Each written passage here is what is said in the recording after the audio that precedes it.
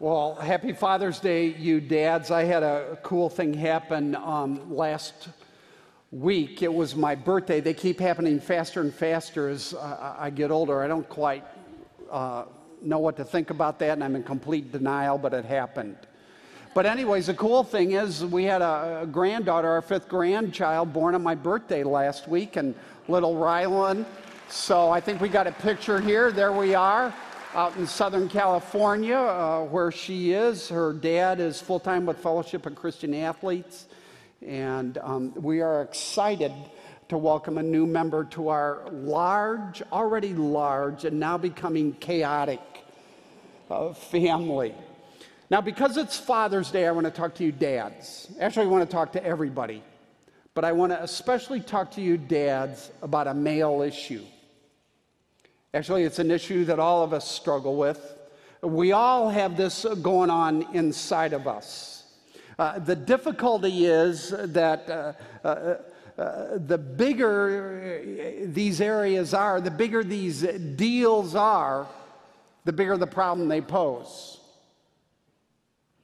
It's why the wedding is easy and marriage is so difficult. They're why we tend to blame our problems on others. It's her fault. And are so defensive when people try to point out our problems. It's why we as men are so self-righteous, easily angered, legends in our own minds, right? And yet we fail to see the sin that stains almost everything we touch. It's why we tend to think of us, male and female,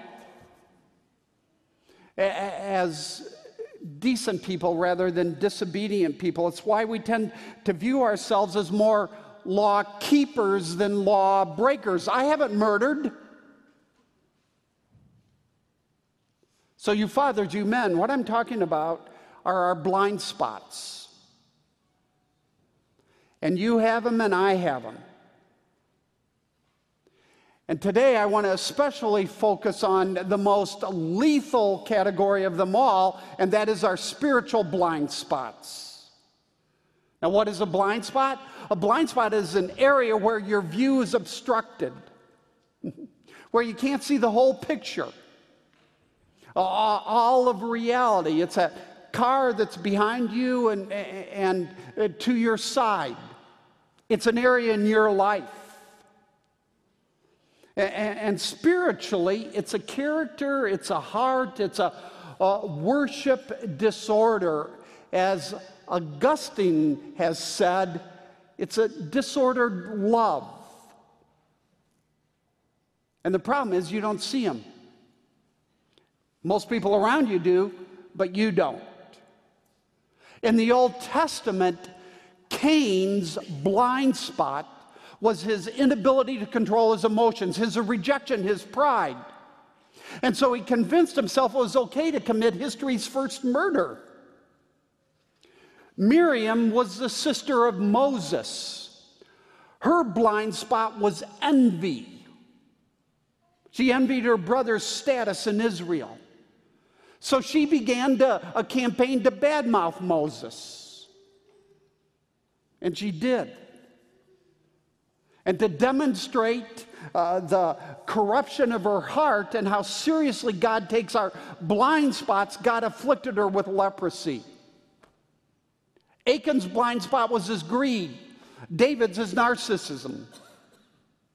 Now, sometimes we aren't completely blind to our blind spots. We know that somewhere down there's a shark lurking in the water. We tend to ignore it. We tend to deny it.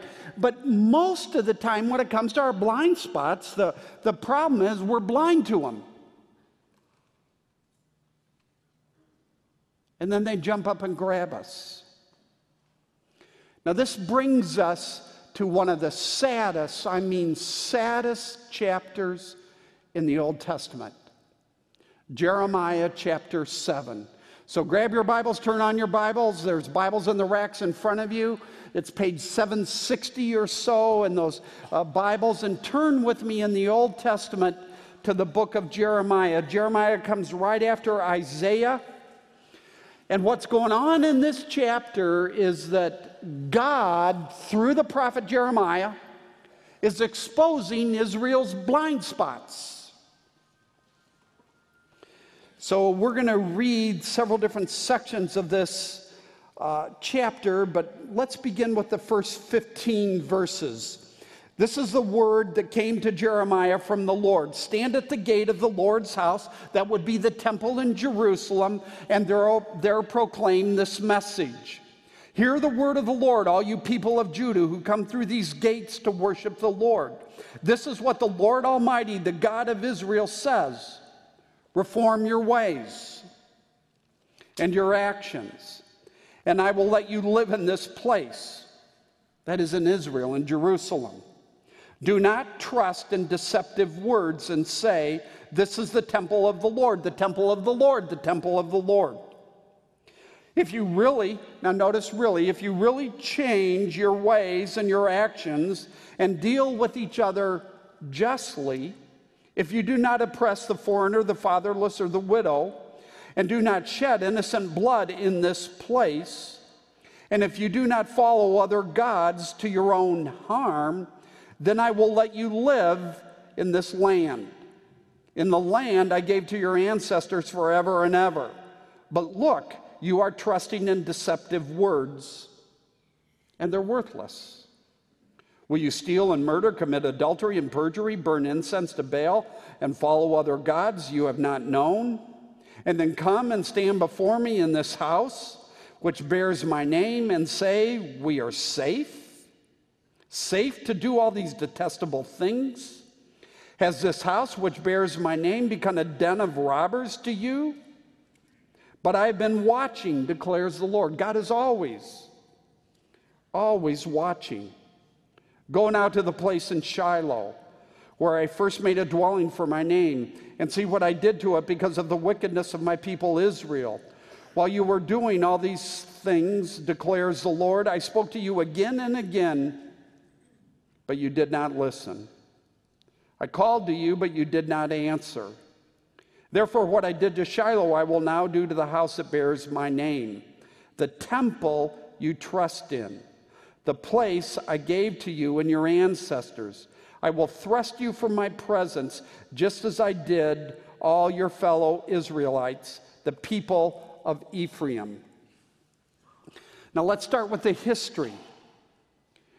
These verses, what's called the temple sermon, take place in Jerusalem.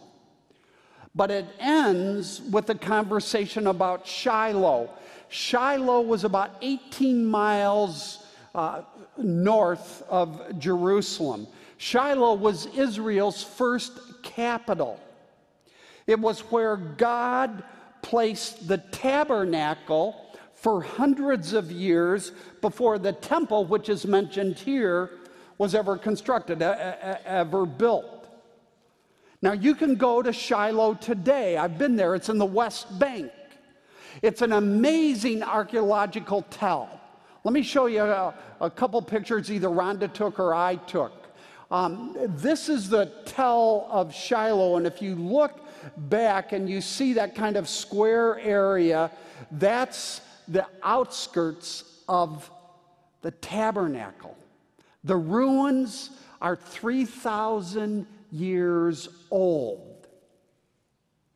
And it's an incredibly sobering place. Because as we read here, Shiloh was destroyed because of Israel's wickedness. And now in Jeremiah chapter 7, God is saying, I'm about to do the same thing with Jerusalem. Israel is racing to the bottom. Are we as a culture? Maybe. But here, Israel is just a few years away from destruction, from exile. And God is pleading with Israel through Jeremiah to repent, and Israel won't. You will have nothing to do with it. Now, what I want to do this morning is I want to do three things. I want to talk about Israel's blind spots. Two of them, I want to talk about how they developed in Israel, how they develop in our lives, and how they can be overcome. And for those of you less familiar with Christianity or unsure about Christianity, I want you to note that this chapter is a scathing indictment not of secular people, irreligious people, but of religious people. Now, ultimately, we're all religious because we're all worshipers. If we're not worshiping God, then we worship ourselves, our cause, our politics, our jobs, our money, our family, our spouses, whatever. But what I want you to understand is these were religious people. Religion was important to them. However, the God of the Bible has absolutely no patience for empty religion. So he places Jeremiah at one of the seven beautiful gates to the temple that lead into the temple. And God instructs Jeremiah to call Israel to repentance. And he does it by pointing out a couple of blind spots. Let me mention the first one. Blind spot number one, major issue for Israel, is that Israel trusted in a building, not God, and didn't know the difference.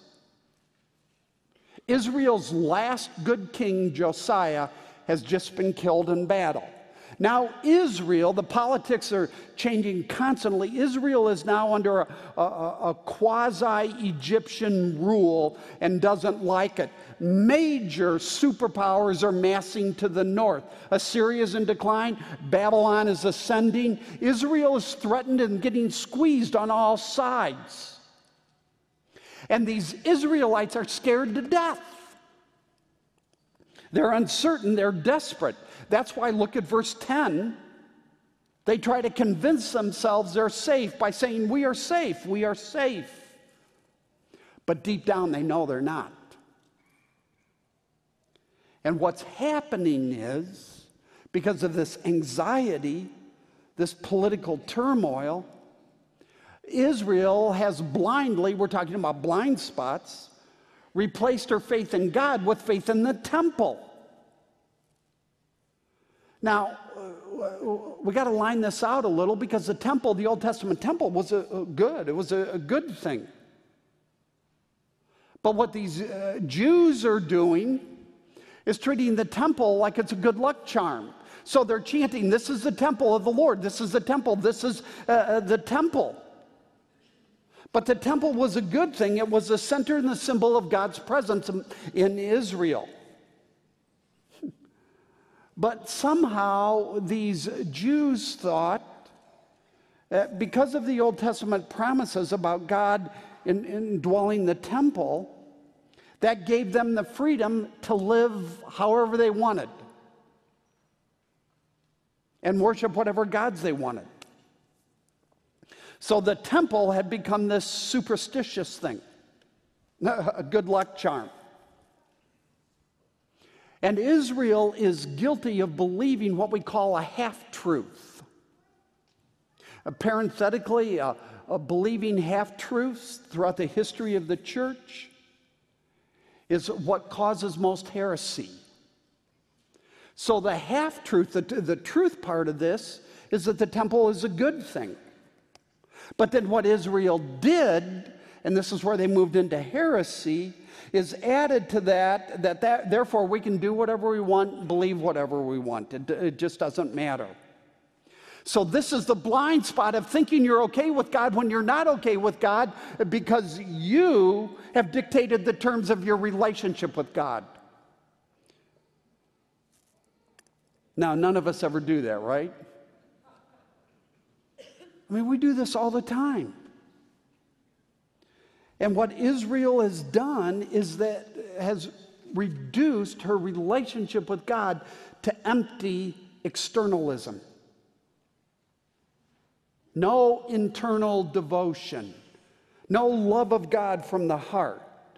It's religious observance without moral obedience that flows from the heart. And God hates it. Now let's talk about today. Today, our culture in the West has no vocabulary for sin. We don't know how to talk about it. We don't know what words to use because we don't believe in it.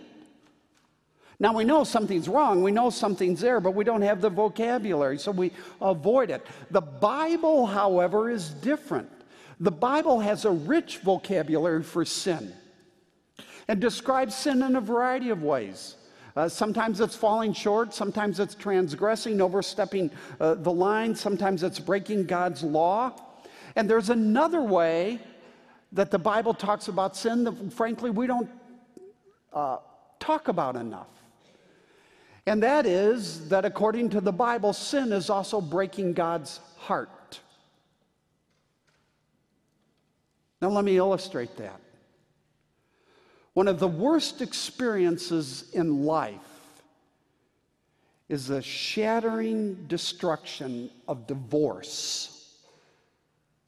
The wedding is easy, marriage is difficult. The rejection, the betrayal, the loss of love, the disappearance of intimacy is awful. Divorce is awful. And how we feel about divorce in the midst of an unwanted divorce is exactly how God feels about sin. It breaks his heart. That's why over and over in the Bible uses the language of romance and marriage to describe our relationship with God. Telling us that even the best marriages, the healthiest marriages, the most vibrant, intimate, joyful marriages pale in comparison to the love, the intimacy, the security we can enjoy in a relationship with God. So God gave Israel the temple to demonstrate that he is our lover, that he wants to be present in our lives, that he longs for us to be in his arms. And if we're not, that means we're in the arms of someone or something else, just like Israel. Sin, my point is, sin breaks God's heart. What is sin? It's breaking the heart of God. Now, I say this because if you're putting your trust, your confidence, your faith in your church attendance, yeah, I go once a month, or your church membership, or your good works, or your personal devotion, or your prayer, or the fact that you were raised in a Christian home, or you put your hope, your faith, your confidence in your kids' behavior, or a variety of things, instead of cultivating the love relationship with God from the heart and pursuing this deep emotional soul-to-soul connection with God, that is precisely why romance and marriage is used to describe our relationship with God. So if you're doing this and not pursuing this love relationship, I want to say to you, dads, hear me, you're blind.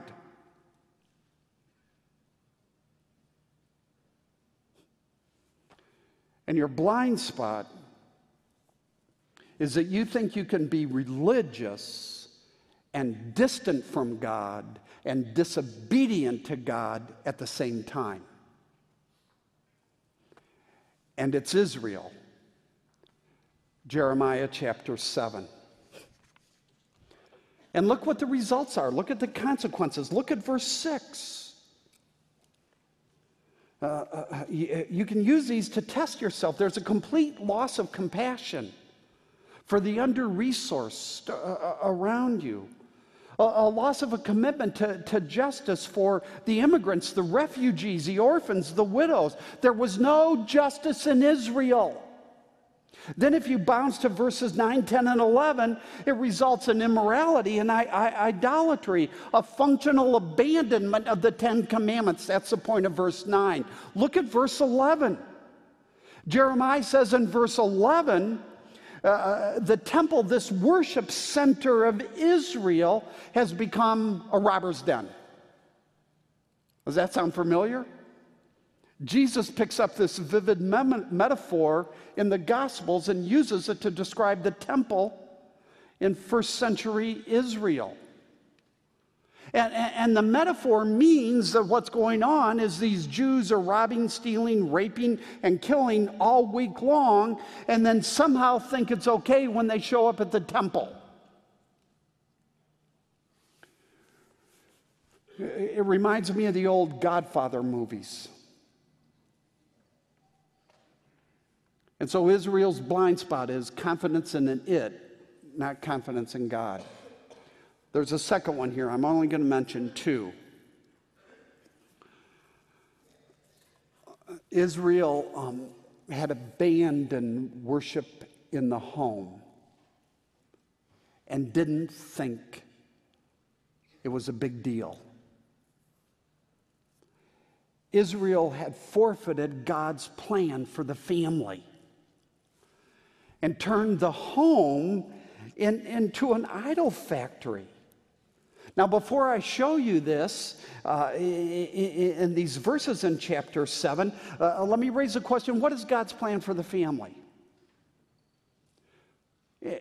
In terms of parenting, it's that God gives you children, these precious, adorable children, that you might make them disciples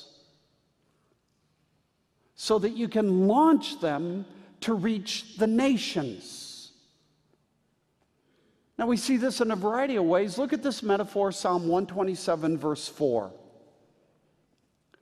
Like arrows in the hands of a warrior are children born in one's youth. Now that's a battle metaphor for children. This is a military metaphor. It describes the role of parents. What is our role as parents? Well, we understand our children are arrows. And we are to pull our children back on the bowstring of faith. So we raise them today, this side of the cross, in a Jesus-first, gospel-centered family where we talk about the Word, where we refer to the Word, where we do family devotions, where we share prayer requests. And we do come at that in a variety of different ways, but in our family, in this family, Jesus is at the center, so he's part of the vocabulary. And we pull these children back on this bowstring after year after year after year, and then we launch them into the heart of the enemy. It's why we say during our family dedications here that parents, your number one responsibility is to disciple your children to love Jesus. After that, nothing else really matters. Now, obviously, these beautiful, adorable arrows are bent. And some are more bent than others. And so we pray like crazy for our kids. Because we know that salvation is of the Lord. Now, with that as a little context, let's pick it up in verse 17. Look what was going on in the home in Israel. Do you not see what they are doing in the towns of Judah and the streets of Jerusalem? The children gather wood. The fathers light the fire. The women knead the dough and make cakes to offer to the Queen of Heaven, a pagan goddess, an idol. They pour out drink offerings to other gods to arouse my anger.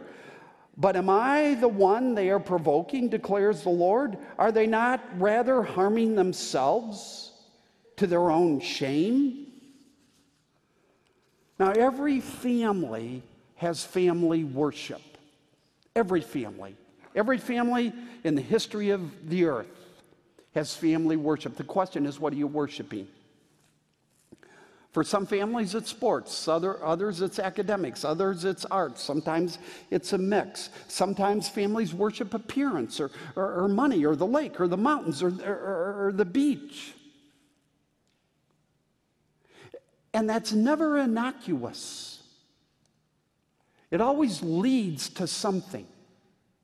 So if you skip down in this chapter to chapter 31, unbelievably and tragically, we're told that this idolatry led to child sacrifice in Israel just outside the walls of Jerusalem, in the southern valley of Hinnom.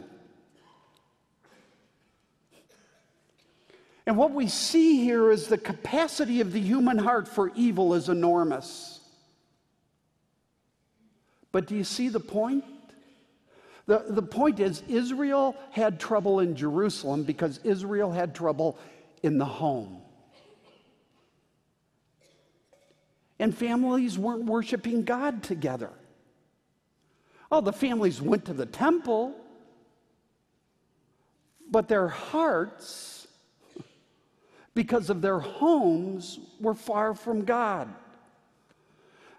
So you moms, you dads, this Father's Day, I am not saying dads start a seminary in your homes.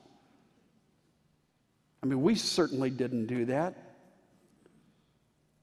But I am saying if the TV is the center of your home and it's on all the time, or if it's computer games or it's your kids' activity, and you never pray together. You never say, hey, I want to talk to you about what God's been saying to me today. If you're not thinking about how you can reach your neighbors for Jesus Christ together, I mean as a family, or how you can extend justice to the needy people around you as a family, then what's going to happen statistically is your children are going to grow up and they're going to leave the faith. And dads, it's because you've been blind.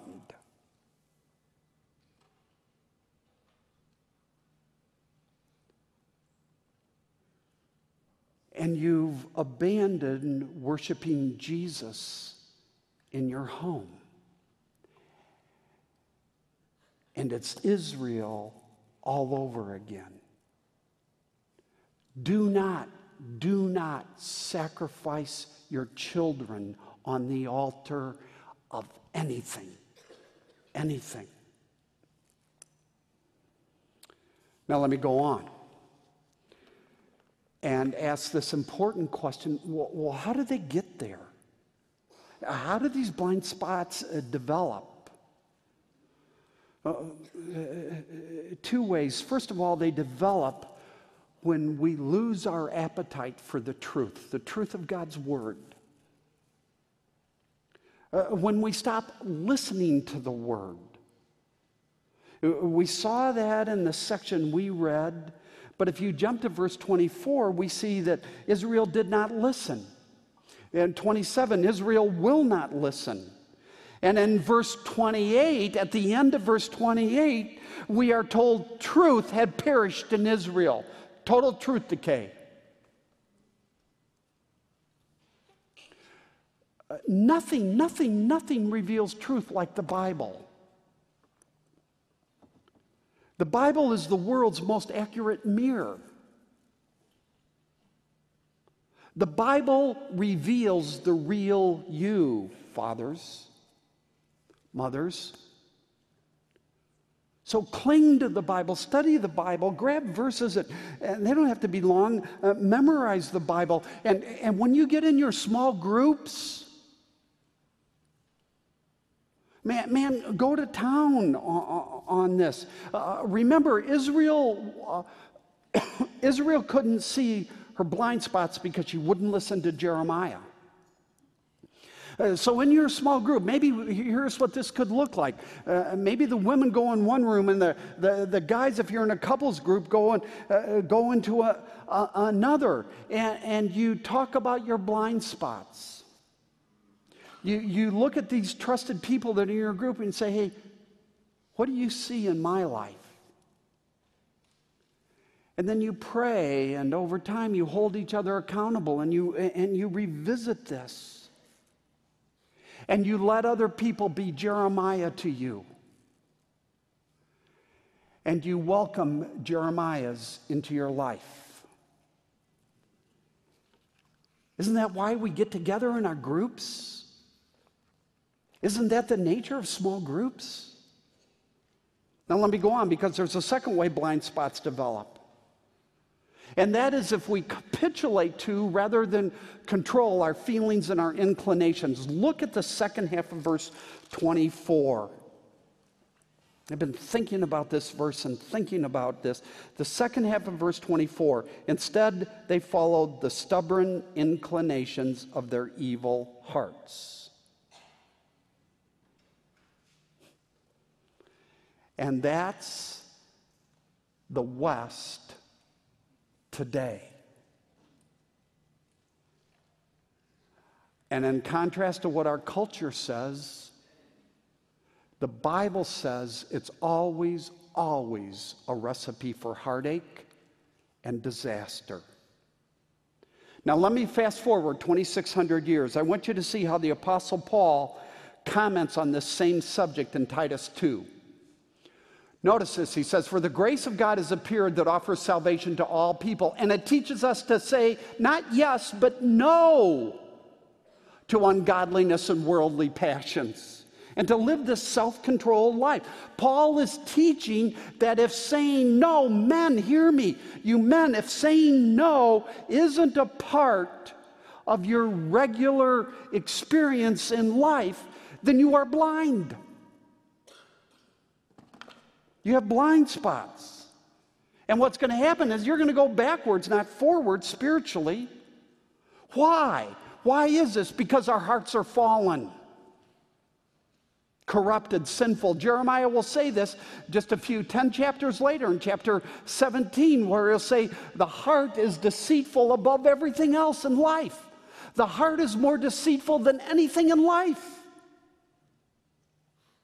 And so if you don't guard your heart, if you don't curb your heart, if you don't say no to your inclinations and your feelings, stubborn and evil is the vocabulary of Jeremiah,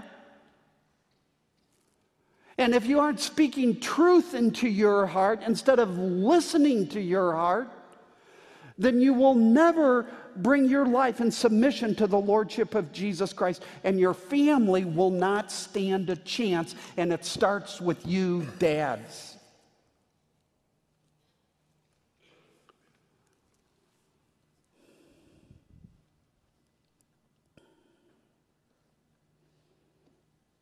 And we'll be Israel all over again. And our hearts will be idol factories. And by the way, and I'm saying this parenthetically, this is why God brings trials into our lives. Because trials expose our idols. So, for example, a woman's husband dies. And as a result, she walks away from the church, walks away from the faith, is furious at God, wants nothing to do with God. What has that trial revealed? The trial has revealed that her husband, not God, is her God. You and I don't like him. We don't want him. But the beautiful thing about God's plan is he uses trials to reveal your blind spots. Now, finally, I've got to land this thing. This is such a huge deal for us. So the question is, how do we overcome our blind spots if we can't see them? How does that happen?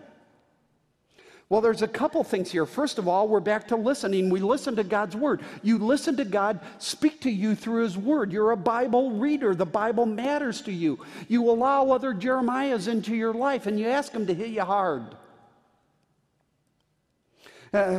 So you listen first, and second, man, you grieve, you mourn, and you confess sin. Look at the picture in verse 29. In verse 29, we have this call to Israel to cut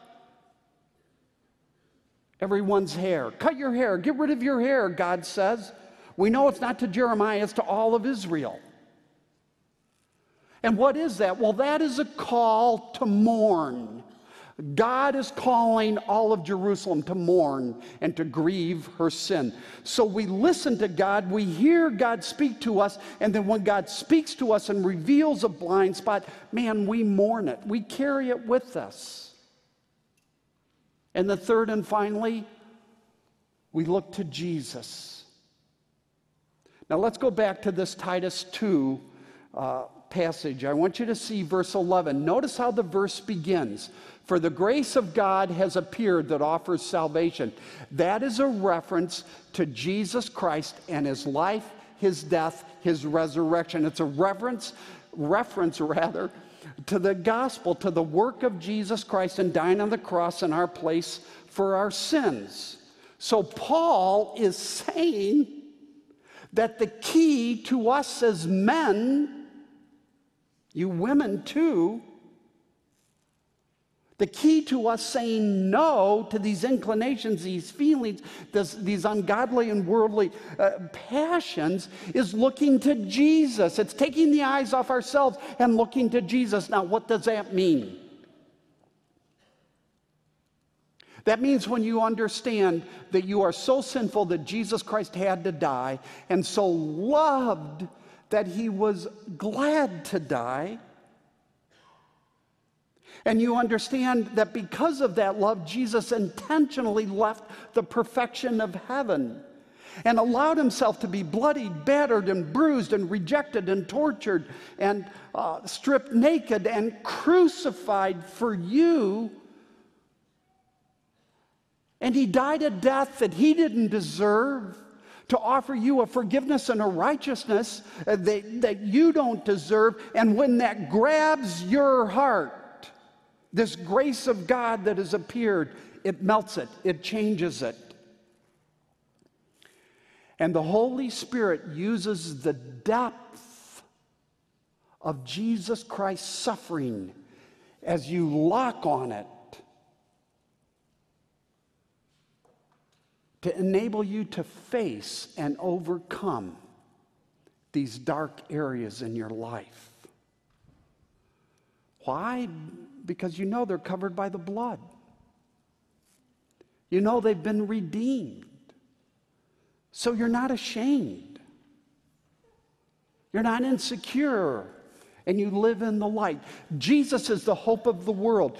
Jesus is who enables us to overcome that which is so hard that we want to deny it, we want to push it away, and we remain blind to it. So if you have never, ever done so, come to Jesus. Come to him now. Let's pray.